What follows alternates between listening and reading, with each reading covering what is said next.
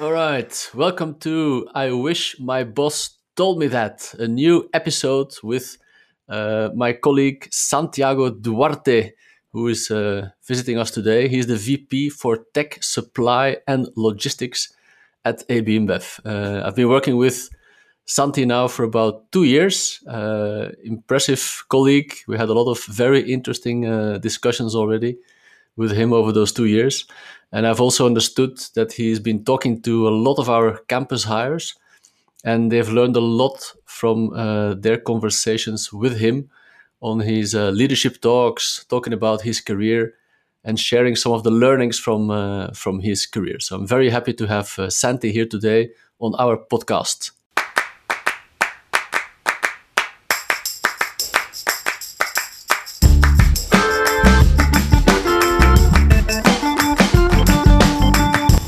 All right. Good. So today we welcome Santi to the podcast. Hello, Santi.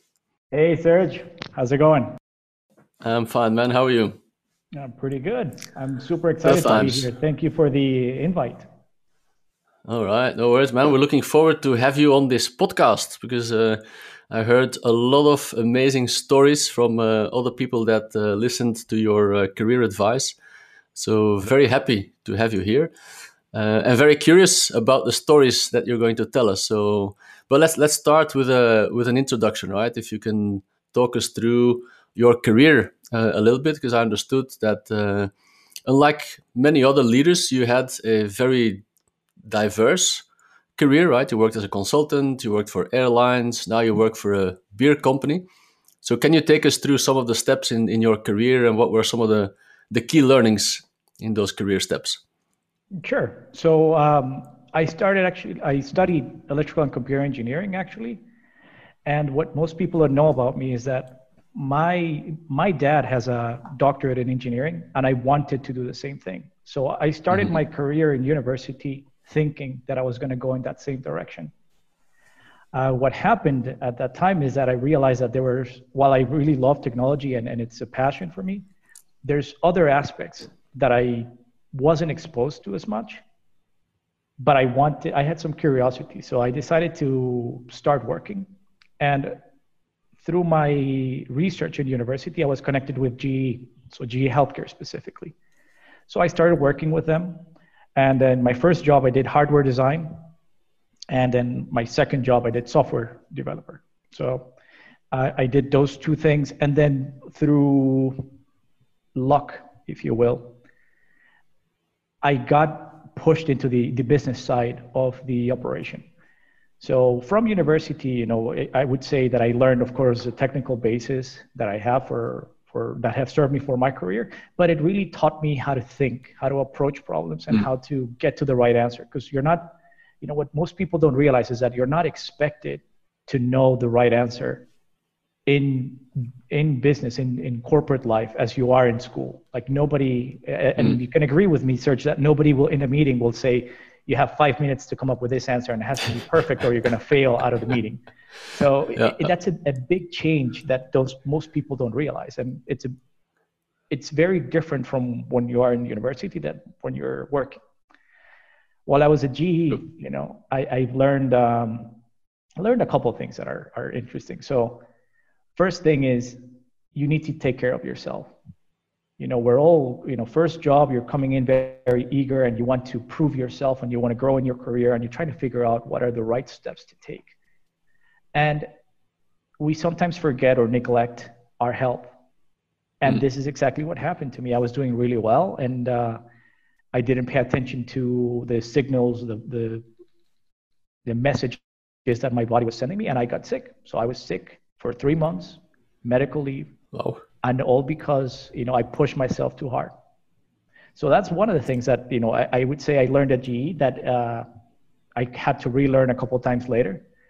And, we also learned that you have 2 ears and 1 mouth for a reason. No. People tend to speak a lot more than they listen to. And I think we need to, especially in business, you need to understand before you seek to be understood. So from GE, and this is a topic that you're going to see that emerges. After 6 years at GE, I got bored with what I was doing, and I wanted a new challenge. And there was nothing really that interests me. So I ended up moving from healthcare to airlines. So I worked for a regional airline in Latin America that was looking for somebody to help them with their process improvement culture. And I knew airlines as a passenger, but didn't know them operationally. So I got a chance to really learn what an airline looks like from within. So all the nightmares that you hear about in terms of losing luggage, canceling flights, missing meals in a plane, I did all that. So I did every single operational job within an airline for a week, for 3 months. So I got a chance really to see how it works. And in Copa, that's the name of the airline, I learned that the most valuable lesson that your boss never told you is you need to have a good boss. Yeah. If you have a bad boss and a good job, there's very little chances that you'll make it. But if you have a good boss and a not so fun job, then you'll make it, because your boss will work on developing you. And I heard your podcast, your first podcast, and it's very similar to what happened to you. You had somebody that took an interest in your career, and then they help you grow. So this is something that most people don't know when they're coming into a job. They look for the flashy title, right? So the intergalactic transformation emperor, and it sounds great, but then they're not looking at who's going to help me develop, because there's so many things that you have to learn coming in. So that's a great learning, right? So, but how do you somehow make sure? How do you take that advice and really apply it, right? How do you make sure that you have a good boss? Because it's not something that is entirely in your control. For sure, not if you change companies, right? When you change, for example, from GE to the airline, I guess somewhere there, well, this is an unknown, or not? It is and it isn't. So I got a chance to interview with the CEO, the COO, and the CFO of the company. And I assumed one of those three guys was going to be my boss. And I liked the three of them. So I said, these are guys that I could work with. The lesson for me is that I came in and my boss was the new VP of HR, whom I never met, who was new in the company, and we didn't see eye to eye. So it was a very interesting 2 years of lessons. I learned a lot of the things that I don't want to do, to be very honest. But one of the things that he taught me, and it kind of reemphasized the take care of yourself message, is he told me life is a constant struggle or a constant juggle of three balls. One ball is your health, one ball is your family, and one ball is your work. So if things get tough, make sure that you grab onto the balls that break, like your health and your family, and you let go of the ball that bounces, which is your work. And this is another thing that people don't realize, right? They sometimes sacrifice their family or their health because of work. So after 2 years of banging heads with my boss, I decided that enough was enough, and I quit my job. Oh, wow. Yeah, I went back to consulting. So while I was at GE, I was doing consulting. I went back to consulting, but this time in manufacturing. So I learned so much about operations in airlines that I went into manufacturing consulting. So I was living in Panama, but with projects in Mexico and Barcelona. So very, very interesting combination. And what that taught me is you need to follow your passion. Right? So everybody talks about, you need to like your job. You need to follow your passion. You need to look for what you love to do. And I go back to, it's really difficult to find what drives you if somebody asks you that right away. But if you start going back and remember when you were a kid, what is it that you like to do? What is it that could keep you interested or focused or busy for a long time? And for me, it was two things. One, it's learning how things work. That's, it's something that makes me tick. It's what drives me, is I want to understand how things work from within. And the other one is to fix things. So I really always enjoyed to be able to know how they work and then be able to fix them. And then the consulting piece, it kind of made sense. No. So I did that for about a year, but I was traveling too much, and to be honest, living in Panama, projects all over the place, and I'm not from Panama, so I decided to close shop there and move to Colombia with my parents to figure out what was the next step. And through that process, I got contacted by a company that most of you probably know, called Genpact. And Genpact has a consulting arm that helps their customers set up their shared service centers and then get them up and running. And that was my job for Latin America. So I was responsible for all of South America, so Mexico to Argentina, including Brazil. And I did that for 5 years. So I worked with different clients in different countries. I lived a year and a half in Brazil, so that's how I learned Portuguese. And in Genpact, I learned that you have to take care of yourself. So you have to put your mask on first. I traveled all the time, so this is a lot of my analogies will come from the plane, as you guys will see. But put your mask on first. What does that mean? Yeah, when you're on the plane, right? You hear the flight attendants telling you you have to put on your mask on first. Okay. And then you help your friends. Mm-hmm. And it's the same thing at work. You have to take care of yourself first, and then you help your friends. So it doesn't mean you have to step on your friends so that you can be successful. It means take care of your job, take care of your targets, take care of your responsibility, and then help your friends. Then help somebody else. And this is something that with Genpact I learned a lot is you need to cover your bases first, and then you look for how you can help other people. And then it's a way of prioritizing in the end. No, it's a way of prioritizing, making sure that you're focused on the things that that are key to your role first, before getting distracted with all the work that other people might be throwing at you. Right? It is that, of course, it's on the work side, but also, Serge, if you extend this to your whole self, so your family. So if your family is not in a good place, you're not going to be in a good place. So you cannot do your job well. If your health is being impacted, you're not going to do your job well. So put your mask on first. Don't try to, don't try to be brave and then put somebody else's mask, because then you know what's going to happen there. They told us in the plane. And then, interestingly enough, my first client with Genpact was SABMiller. There we go, beer. And that's how the beer connection got made. So and I worked with SABMiller throughout a couple times in 5 years. So I helped them set up their shared service center in Colombia.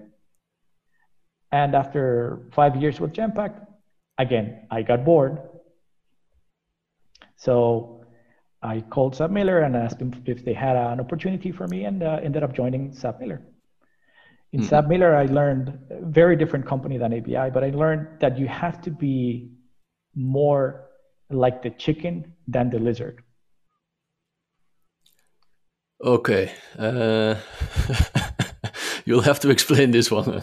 Everybody always asks for the explanation. So when I say you have to be more like the chicken, there's a common misconception that if we ask, who lays more eggs? The chicken or the lizard? I have no clue, man. I know chicken lays quite a lot of eggs. I have no clue about the lizard. So. Everybody assumes it's a chicken because we eat eggs for breakfast, so it's chicken, right? But the reality is that the lizard lays 20 eggs in one go. All right. Why you don't hear about this is because the lizard lays 20 eggs and is silent. The chicken lays one egg and it makes a lot of noise. Make sure everybody knows that an egg just came out. So this is what I learned. I learned that you have to make noise. You have to make noise constantly. And you have to make sure that people understand what you're doing and they understand the value that you bring to the organization. It's not about hiding problems. And, it's actually the contrary to that. You need to make sure that people understand that things are happening because you are there. It's not because you're super lucky and the universe is aligning. Yes, there are problems, but I'm managing them. And of course, you need to let your boss and your leaders know so that if there is something that they can do to make your job a little bit easier, they can step in.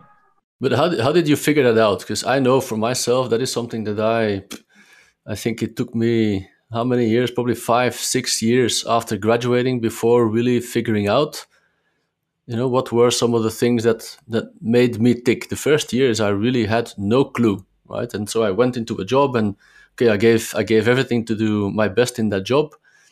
But for me, it was never clear, man, this is what I want to become. This is the type of job I want to have.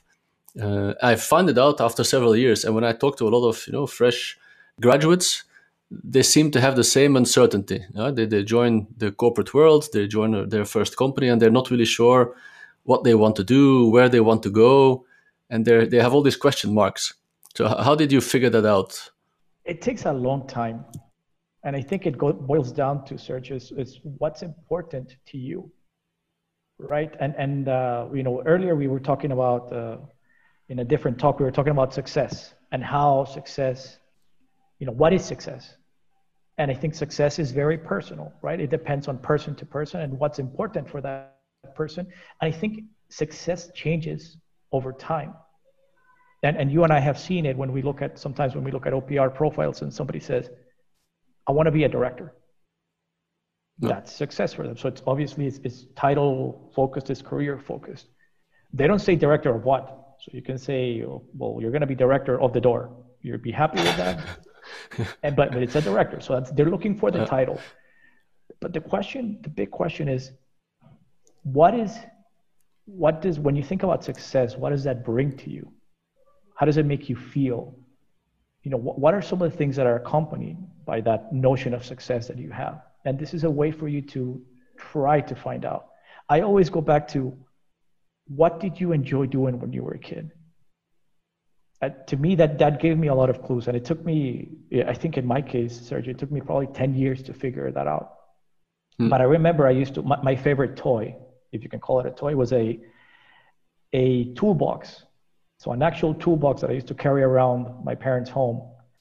And I used to take apart phones and TVs, which, my parents, now that I have a son, I realize how permissive they were and how lucky I was.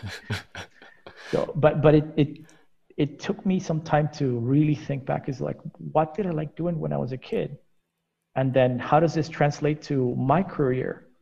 Because I never thought about, well, this is the job what I want, and these are the roles that I need to have to be able to grow within ABI or within any company. I just, without knowing, I focused on, how can I learn more? How can I fix things? How can I do more? But it's a very, I think it's a long introspective journey, and it's not an easy one. And most people, I want to say most people figure it out eventually, but it does take time.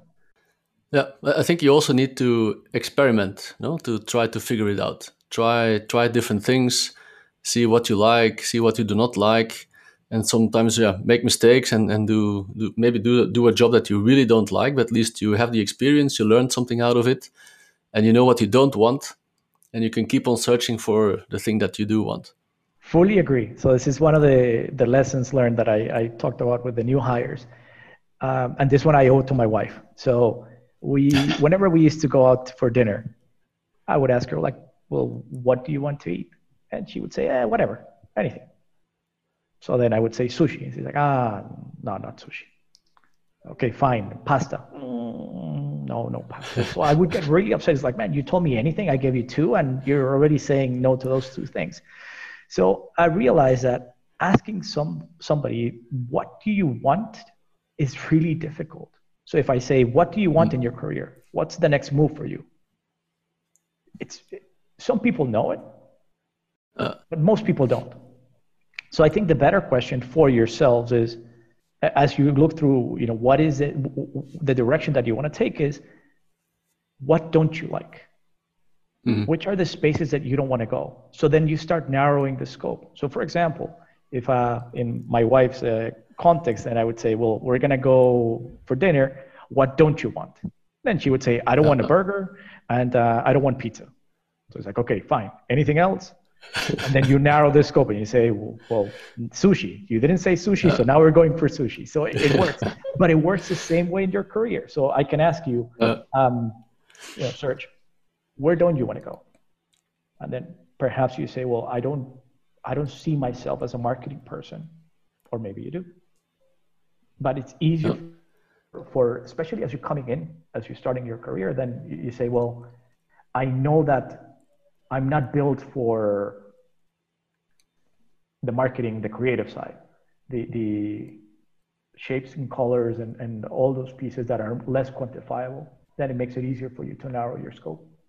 No, it's a great analogy. I never thought of it like that, to be honest. And then while you were talking, I was also kind of thinking, man, how did I figure this out, right? Because the one thing that I enjoy today in my job, and you know what is the thing that I'm passionate about is people, right? I love to lead big teams and work with people and engage people, develop people. But if I would go back to my, let's say, childhood, even until the age of 18, I was a very introvert person, right? I would never take the lead. I would not stand in front of the class and take the lead. I was more the follower, being very quiet. You would have to pull something out of me. But on the other hand, if something happened to somebody in the class, I would be the first to be there and help that person, even if that was not my best friend. It could have been anyone, right? So very interesting to see that somehow it was hidden there, probably, right? Because I was always there to help people out, but maybe not obvious to become a leader, because I was more introvert rather than extrovert, and other people were taking the lead, let's say, as the leaders in the class. Yeah? So I think, sometimes you even need to figure it out and try it. Yeah? Like you said, man, I don't want sushi, but let's give it a try first. Let's see if I like the sushi or I don't like the sushi, and then make up your mind. No, but that's a great point. So I'm also an introvert, by the way. So these are things that, misconceptions that everybody thinks, that it's like, well, if I'm not an extrovert, then I'm not going to grow in my career. Not necessarily. A lot of our peers are introverts, and it's just what you're comfortable with, right? How do you recharge the batteries? It doesn't mean that you cannot be trained to speak in front of people. It doesn't mean that you cannot be trained to get up and give a presentation, and it's fine. You learn those things. This is a skill. Does it mean that it's going to come naturally to you and you're going to feel like this is your natural state?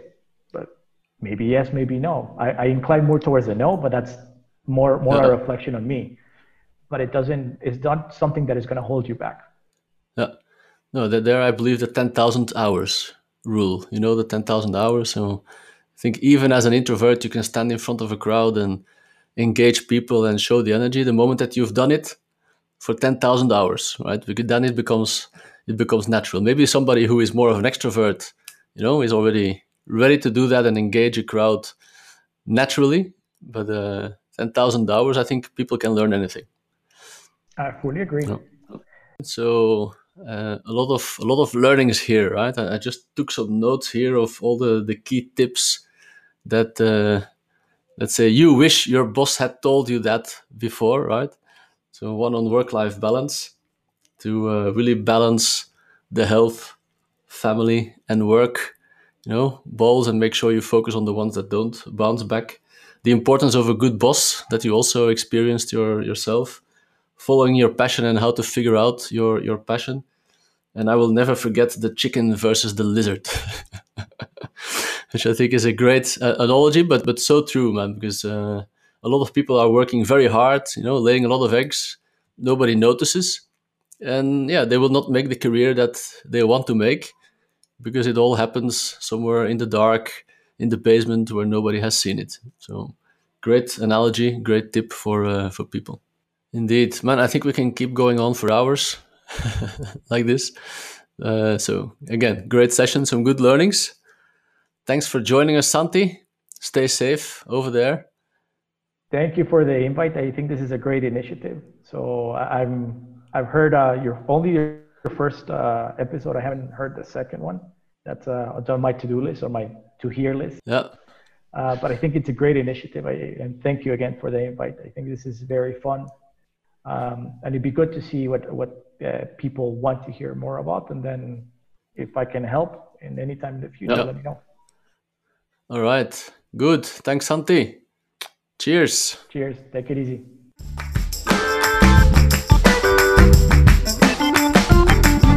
Thank you for listening to us.